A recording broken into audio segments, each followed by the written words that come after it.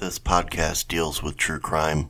I will be speaking frankly and openly about subjects such as rape, murder, and sexual assault. Listener discretion is advised.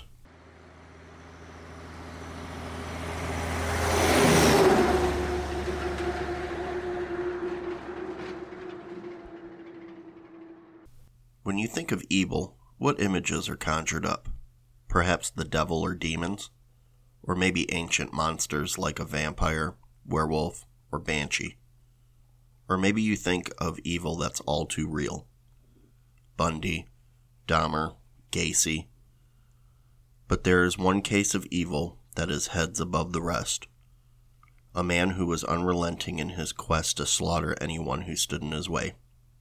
Tonight, on the True Crime Truckers podcast, I bring you the case of Michael Myers.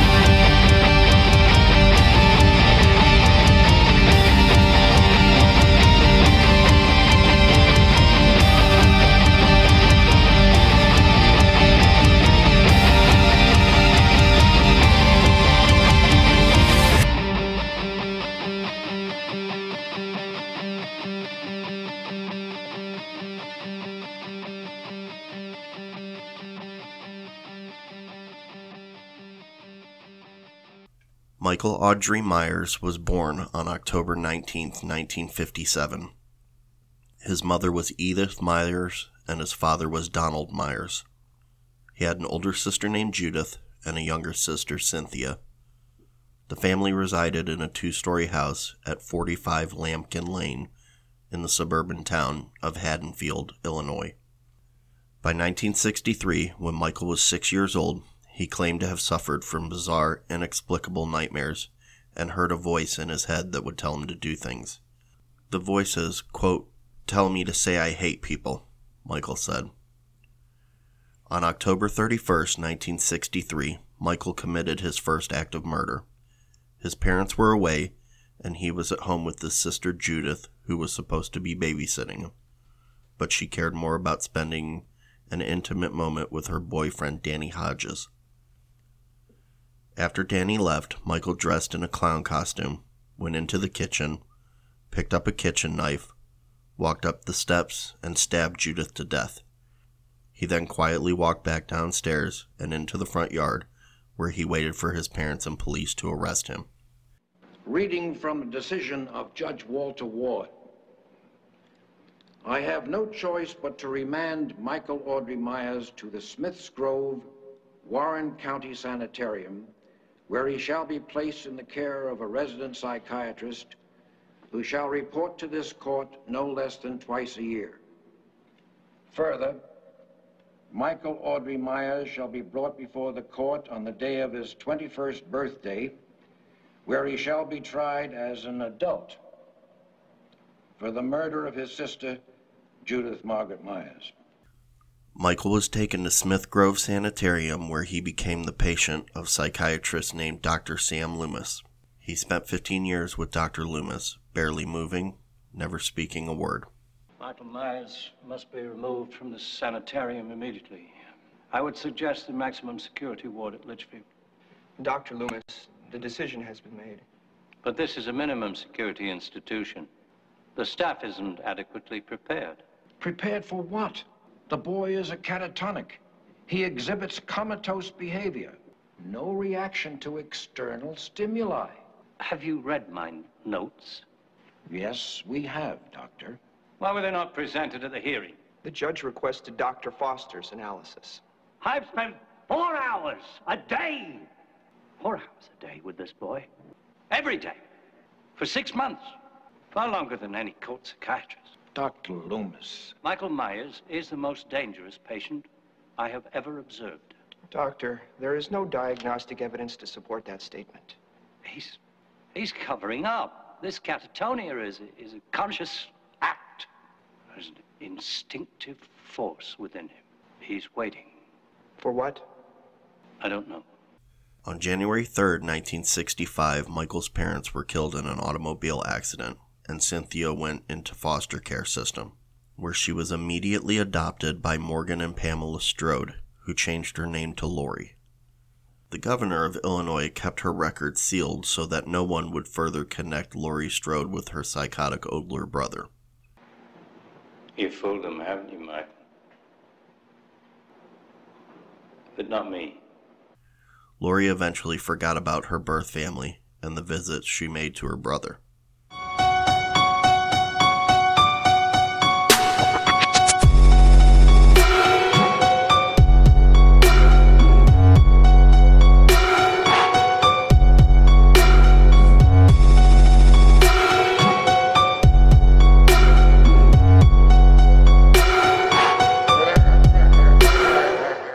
On October 30th, 1978, Michael Myers destroyed his room at Smith's Grove and carved the word "sister" on his door before breaking out.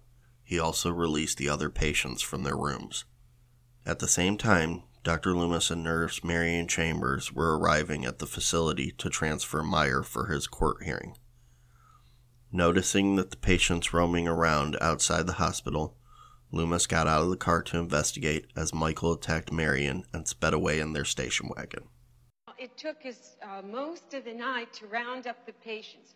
One of them was way over in the Morgantown Road. Who was watching him? I don't know. You don't know? What do you mean, you don't know? Well, it was supposed to be Bernardi. Supposed to be. Well, he wasn't here at 10. I don't know what happened. Where was he? Well, Bernardi. He must have broken the window with his hands. he came down the hall, breaking through all the doors, pushing all of the patients outside. As he drove across Illinois, Michael stopped to murder a truck driver to steal his boiler suit. Traveling to Haddonfield, Michael returned to his childhood home. The next day on Halloween, a teenaged Lori Strode dropped off a key at the Myers house for her realtor father and was immediately recognized by her brother. You're not supposed to go up there. Yes, I am. That's the smokehouse. Just watch.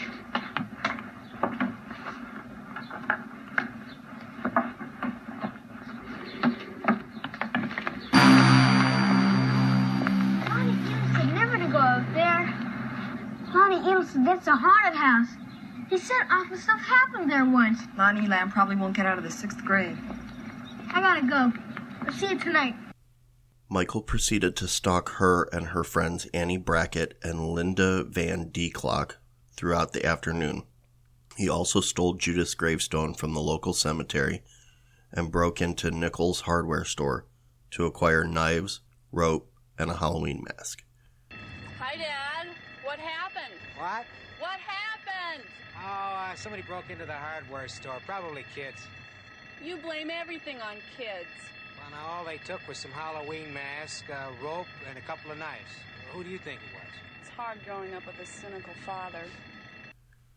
Meanwhile, Dr. Loomis had followed Michael to Haddonfield and warned Town Sheriff Lee Brackett, the father of Annie Brackett, of the danger he posed. I met him 15 years ago. I was told there was nothing left. No reason, no conscience, no understanding, and even the most rudimentary sense of life or death, of good or evil, right or wrong. I met this 6-year-old child with this blank, pale, emotionless face and the blackest eyes, the devil's eyes. I spent 8 years trying to reach him, and then another 7 trying to keep him locked up because I realized that what was living behind that boy's eyes was purely and simply evil. What do we do? He's been here once tonight. I think he'll come back. I'm going to wait for him. I still think I should notify the radio and television. No. If you do that, they'll see him in every street corner. They'll look for him in every house. Just tell your men to keep their mouths shut and their eyes open. I'll check back in an hour. That night, as Laurie and Annie were babysitting across the street from each other, Michael watched them from the shadows. He murdered Annie first, strangling her in a car as she left to meet her boyfriend before slitting her throat. Later, Linda and her own boyfriend, Bob, showed up, only to fall victim to Michael as well. Worried about her missing friends, Laurie crossed the street to investigate, only to find Annie's body arranged under Judith Myers' gravestone, and Linda and Bob hidden in the closets. Michael lunged at his sister, catching her on the arm with his knife as she ran for help. Michael followed her across the street, and Laurie was forced to stab him with both a wire hanger and his own knife. As Michael rose to resume his attack on Laurie, only to get his mask yanked off and giving her a chance to see his face. Dr. Loomis appeared and shot him 6 times, causing him to fall off the balcony. When Loomis went to check the body, Michael had vanished. Was the boogeyman? As a matter of fact, it was. The injured Michael fled into the back alleys of Haddonfield. He killed teenager Alice Martin before breaking into the elementary school and scrawling Sam Hain into the chalkboard in blood. As news of the murder spread, chaos erupted in Haddonfield, with citizens rioting and teenager Bennett Tramer being killed in the confusion. Learning Laurie's location from a news report, Michael resumed his search for her at Haddonfield Memorial Hospital, where she had been taken for her shoulder wound. Michael systematically murdered Laurie's protectors at the hospital, including a security guard, 2 paramedics, a doctor, and 4 nurses. Meanwhile, Dr. Loomis, who was continuing his search for Myers with the help of the Haddonfield police, was told by Marion Chambers of Michael's sibling connection to Laurie Strode. You didn't believe me, nobody did. I'm sorry. Don't feel sorry for me. Feel sorry for that little town back there. The years before they forget this. Dr. Loomis, I think there's something else you should know. You see the blackboard back there in the elementary school? Yeah? In order to appease the gods, the Druid priests held fire rituals. Prisoners of war, criminals, the insane, animals were burned alive in baskets. By observing the way they died, the Druids believed they could see omens of the future. 2,000 years later, we've come no further. Samhain isn't evil spirits. It isn't goblins, ghosts, or witches. It's the unconscious mind. We're all afraid of the dark inside ourselves. Dr. Loomis, please listen to me. There's a file on Michael Myers that nobody knew about. I've seen everything. No, it was hidden, sealed by the court after his parents were killed. Now, after the governor heard what happened tonight, he authorized Dr. Rogers to open it. What file? It isn't fair. They should have allowed you to examine everything. That girl, that Strode girl, that's Michael Myers' sister. She was born 2 years before he was committed. 2 years after, his parents died and she was adopted by the Strodes. They requested that the records be sealed in order to protect the family. Jesus, don't you see what he's doing here in Haddonfield? He killed one sister 15 years ago. Now he's trying to kill the other. Tonight, after I shot him, where did they take her? The clinic. Clinic? Where? Do you know this area well? A little bit. Where's the hospital located? Dr. Loomis, we're under orders from the governor. It's back on Route 17, about 3 miles. Turn this car around now. I can't do that. I've got orders. Those orders just changed. Loomis, realizing why Michael had come home, tracked him down to the hospital and saved Laurie's life for a second time. Loomis and Laurie worked together to cause an explosion in the hospital operating room, which engulfed Michael in flames.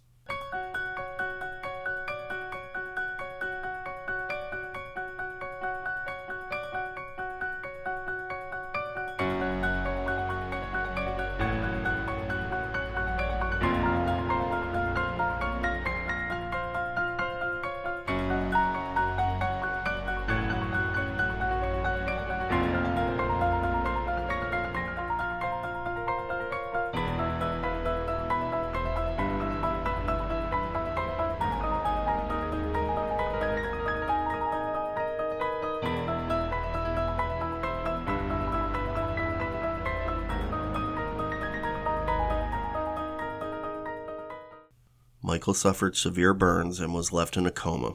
He was sent to Ridgemont Federal Sanitarium until October 30th, 1988, when he was arranged to transfer back to Smith Grove. Yeah, the one you're picking up? Just thinking about him gives me the willies. Yeah, a decade ago, Halloween night, he murdered 16 people, maybe more, trying to get to his sister. Nearly got it, too. But his doctor, of all people, shot him 6 times. Then he set him on fire. Both of them nearly burned to death. Yeah, I'll be glad to see this one gone. Yes, indeedy. However, upon hearing that his sister Laurie Strode had died and her daughter Jamie Lloyd, his niece, lived in Haddonfield, he woke up from his coma and murdered those with him in the ambulance.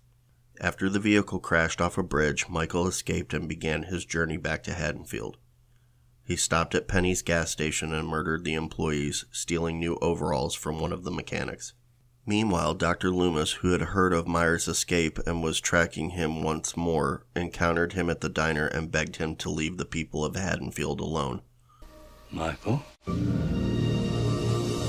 Why now? You waited 10 years. I knew this day would come. Don't go to Haddonfield. If you want another victim, take me. But leave those people in peace. Please. Michael. Michael responded by driving off in a stolen truck, burning the station to the ground in the process, and leaving Loomis stranded. In Haddonfield, Jamie was suffering regular nightmares about her uncle. When taken shopping for Halloween costumes by her adopted sister Rachel Carruthers, she briefly saw him as he was stealing a new mask from the discount store. When Loomis finally arrived in town, he contacted new Sheriff Ben Meeker with the news of Michael's return. The pair of them went out searching for Jamie, who was trick-or-treating with Rachel. Oh, I need to speak with Sheriff Brackett. Well, then you'll have to travel about 3,000 miles south of here. What? Brackett retired back in 81. Moved to St. Petersburg. Oh, well, who's the new sheriff? I am. Ben Meeker. Oh, Sheriff Meeker. My name is Dr. Loomis. Folks around here aren't likely to forget your face. He's not cops. So it brings you back here after 10 years. Michael Myers has escaped from Ridgemont. He's here in Haddonfield. That's impossible. Michael Myers is an invalid. He's here, Sheriff. Why? 10 years ago, he tried to kill Laurie Strode. Now he wants her daughter. Are you talking about Jamie Lloyd? Wherever she is, that little child is in mortal danger. Myers has been locked up since before she was born. He's never laid eyes on her. 6 bodies! Sheriff, that's what I've seen between here and Ridgemont. A filling station in flames. I tell you, Michael Myers is here in this town. He's here to kill that little girl and anybody who gets in his way. Michael had begun his attack on Haddonfield, destroying the town's power supply and single-handedly wiping out the entire police force, but Meeker and Deputy Logan. When word got out that Myers was back, a group of vengeful townfolks began patrolling the streets with shotguns. Meeker and Loomis finally caught up with Jamie and Rachel, and they all took refuge in Meeker's house. However, when Michael found a way in and began killing their protectors, The two girls escaped via the roof and were eventually rescued by people hunting Myers. Jamie and Rachel were driven out of town to safety as the state police arrived to deal with Michael Myers. However, Michael had secretly hitched a ride under their truck, and Rachel was forced to take the wheel when he killed their driver. She drove erratically as Michael clawed at her from the roof, eventually throwing him off the roof and hitting him straight on. Jamie went over to check her uncle's body, and as he rose once again, Meeker and a team of armed police showed up and shot him relentlessly until he fell down a nearby mine shaft. The police threw a stick of dynamite into the mine to finish him off, but Michael crawled out just in time and was swept away by a river. When he finally escaped the current, he fell back into his coma and was discovered by a hermit who nursed him back to health. A year later, Michael awoke from his coma, killed the hermit, and continued the search for his niece. Jamie was now living at the Haddonfield Children's Clinic after stabbing her stepmother on Halloween 1988. Michael's evil had somehow affected her, and she now shared some kind of psychic bond with her uncle, knowing where and when he would strike next. Michael returned to Haddonfield and began stalking Rachel, sneaking into her house and stabbing her with a pair of scissors. When Rachel's friends Tina Williams and Samantha showed up looking for her, Michael followed them to a party at Tower Farm. Jamie, however, sensed that Tina was in danger and escaped the clinic to look for her friend. At the party, Michael murdered Samantha and her boyfriend in the barn while they were having sex, just as Tina found the bodies of her friends and the police officers sent to protect. Jamie showed up at the farm and Michael chased them through the fields in his car. Tina sacrificed herself to save Jamie shortly before Loomis and the Haddonfield police arrived. Loomis told Michael, who was lurking in the woods, to meet him at the Myers house. Michael, it will destroy you too. One day, Michael, this rage which drives you, you think if you kill them all, it will go away. It won't. You have to fight it in the place where it's strongest. Where it all began. If you want to get rid of this rage, Michael, go home. Go home. Go to your house. I shall be there waiting for you. You'll find her waiting for you. Loomis and Sheriff Meeker arranged a sting operation to trap Michael in his childhood home using Jamie as bait. Michael, however, was not falling for the trick and murdered the staff at the children's clinic to distract the police. Ignoring Loomis' attempts to reason with him, Michael killed the remaining police officers and began chasing Jamie through the derelict Myers house.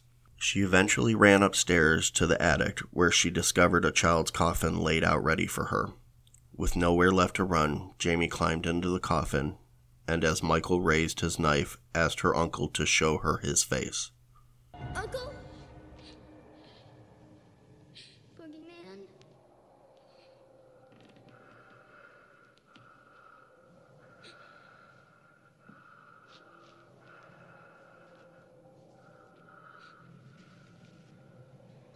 Let me see.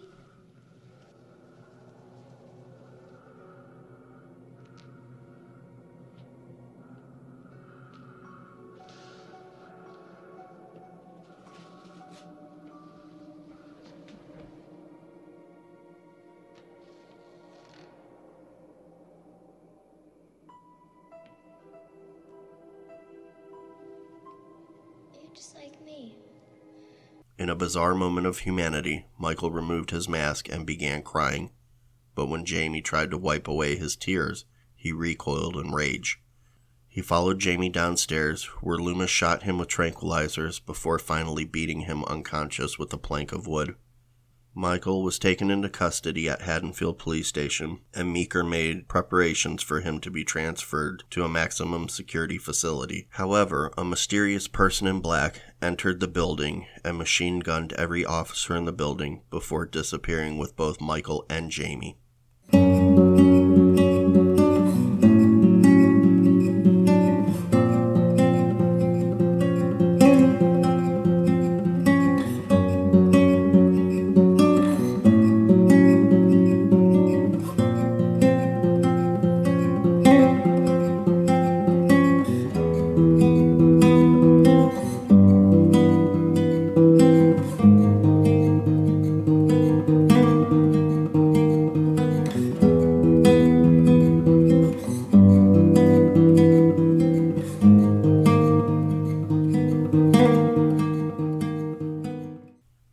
Residents of Haddonfield believe that Jamie and Michael died in the explosion at the police station in 1989.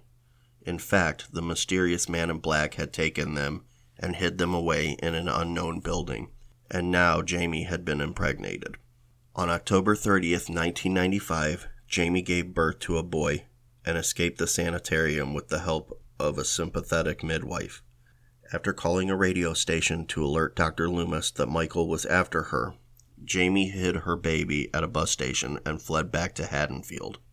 When Michael forced her off the road, Jamie took refuge in a barn, where Michael found and impaled her on a corn thresher.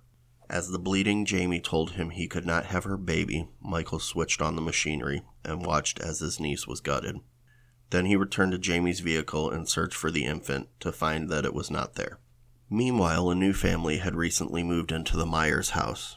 Relatives of the couple who adopted Laurie Strode. The youngest, Danny Strode, was hearing voices telling him to kill, much like Michael had as a child. Across the street, Tommy Doyle lived in a boarding house owned by Miss Blankenship and was obsessed with Michael Myers. After hearing Jamie's cry for help over the radio, Tommy tracked the call to a bus station and discovered her baby, who he named Stephen. He then ran into Dr. Loomis at Haddonfield Memorial Hospital and warned the Strode family that they were in danger. Dr. Loomis? Yeah. Dr. Loomis. Thank God you're here. You heard her last night, didn't you? It was Jamie. I'm sorry. I don't know you, do I? I'm Tommy. Tommy Doyle. Laurie Strode, Jamie's mother, was babysitting me the night when... Tommy Doyle. What are you doing here? Please. I need to know the truth. Michael Myers has come home, hasn't he? What do you know about Michael? I know he's still out there. People in this town, they want us to believe he's dead, but I know. I've always known. She's out there and fighting for her life. If she should die, she is the last of his bloodline. No, Dr. Loomis. She's not the last. Oh, God. There's a family, relatives of the people who adopted Laurie, Strodes. They're living in the Myers house. True to Loomis's warning, Michael returned to his house and murdered the Strodes in search of Jamie's baby, leaving only Danny and his mother Kara alive. Kara and Danny were taken in by Tommy, who explained to them his theories that Michael Myers was cursed by a runic symbol called Thorn, by a cult of people who worshipped it. Runes are a kind of early alphabet that originated in Northern Europe about 500 BC. They were symbols carved out of stone or pieces of wood used in pagan rituals to portend future events and invoke magic. Of all the runes, Thorn had the most negative influence. Among the ancient Druids, Thorn represented a demon that spread sickness, destroyed crops, brought death to hundreds of thousands of people. According to Celtic legend, one child from each tribe was chosen to be inflicted with the curse of Thorn, to offer the blood sacrifices of its next of kin on the night of Samhain. Halloween. The sacrifice of one family meant sparing the lives of an entire tribe. So, why are you so concerned about us if Michael's only out to kill his family? In his mind, anyone living in his house is his family. For years, I've been convinced there must be some reason, some method behind Michael's madness. And the common link I found is Thorn. The Druids were also great mathematicians and astronomers, but the Thorn symbol is actually a constellation of stars that appears from time to time on Halloween night. Whenever it appears, he appears. I've traced it back to 1963 when Michael murdered his sister Judith. The next time was in 1978. Michael escapes from Smith's Grove. It happened a decade later, and the year after that, he kills again. Now Jamie says Michael is back. And for the first time in 6 years, Thorn reappears. Coincidence? What would happen if he succeeded? If he killed the last member of his family? And Michael's power would end. And the curse would be passed on to another child. The Man in Black was later revealed to be Dr. Terrence Wynn, Dr. Loomis's longtime friend and former colleague. He and his group of people who appeared to be the Cult of Thorn arrived at the boarding house to retrieve Stephen, as well as Danny and Kara in the process, leaving Tommy and Loomis drugged. When they awoke, Tommy and Loomis tracked the cult down to Smith Grove Sanitarium. As Loomis confronted Wynn about his role in all this, Wynn congratulated Loomis on being the first to recognize the unique power of Michael's evil. Wynn wanted to exploit this power and invited Loomis to join him. About time, Dr. Loomis. Welcome to your fate. The time has come for you to know the truth.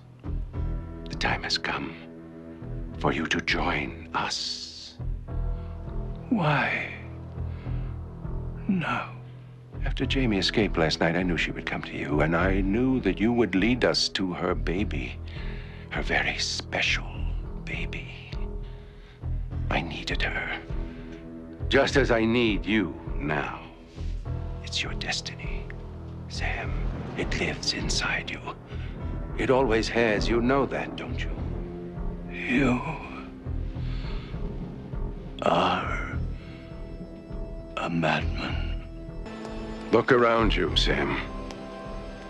Madness everywhere. Famine, war, a great plague. These are signs that we must restore balance to the natural order of things. We merely provide the means. Michael? We've given him the power, the gift of Thorn. I am its deliverer. I follow it. Act as its guardian. I protect Michael. Watch over him. And now it's time for another. Now it's time for you, Dr. Loomis. I thought Michael was a monster. But you... Meanwhile, Tommy snuck into the maximum security ward to rescue Kara and the children. They encountered Michael Myers wandering the halls of the asylum and witnessed him butchering several members of Dr. Wynn's staff and Dr. Wynn himself while working on a genetic engineering experiment, possibly involving Danny. Michael then continued his search for Jamie's baby, only to be pumped full of drugs and beaten unconscious with a pipe by Tommy. As Tommy, Kara, and the children prepared to leave Smith's Grove for safety, Dr. Loomis declined, deciding to stay and attend to some, quote, business. Back inside the building, Dr. Loomis is heard screaming, leaving the fate of both Dr. Loomis and Michael Myers unknown.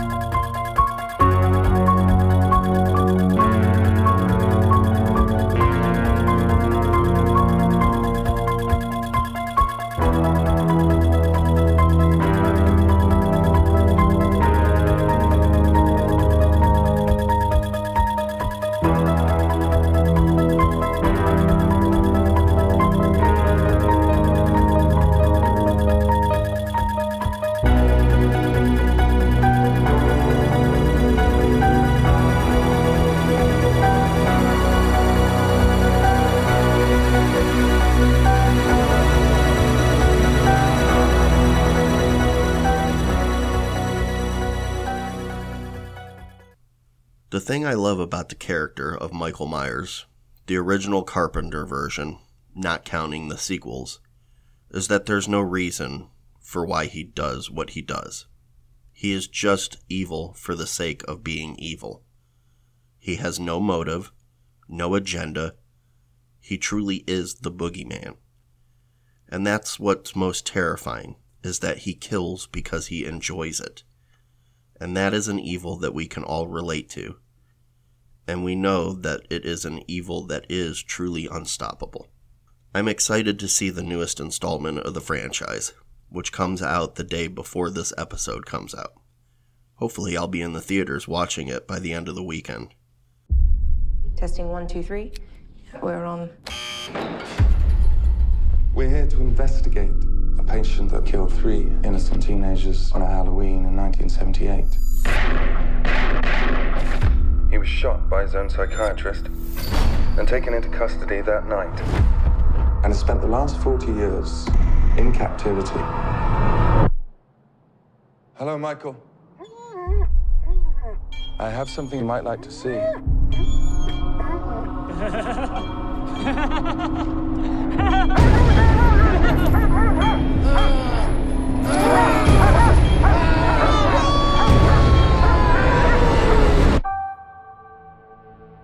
Everyone in my family, turns into a nutcase this time of year. Yeah, I mean, your grandmother is Laurie Strode. She was almost murdered. Wasn't it her brother who murdered all those babysitters? No, it was not her brother. That's something that people made up. Do you know that I pray every night that he would escape? What the hell did you do that for? So I can kill him.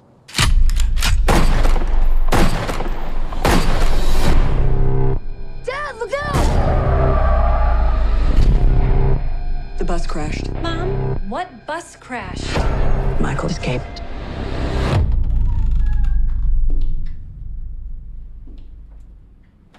Excuse me, somebody's in here. Hello?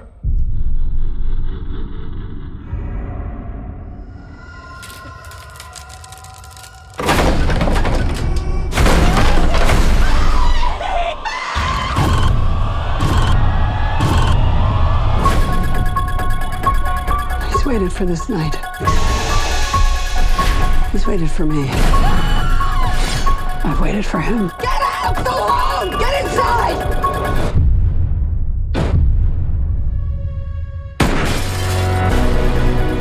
You don't believe in the boogeyman? He's here! Michael! You should. Can you close the closet door?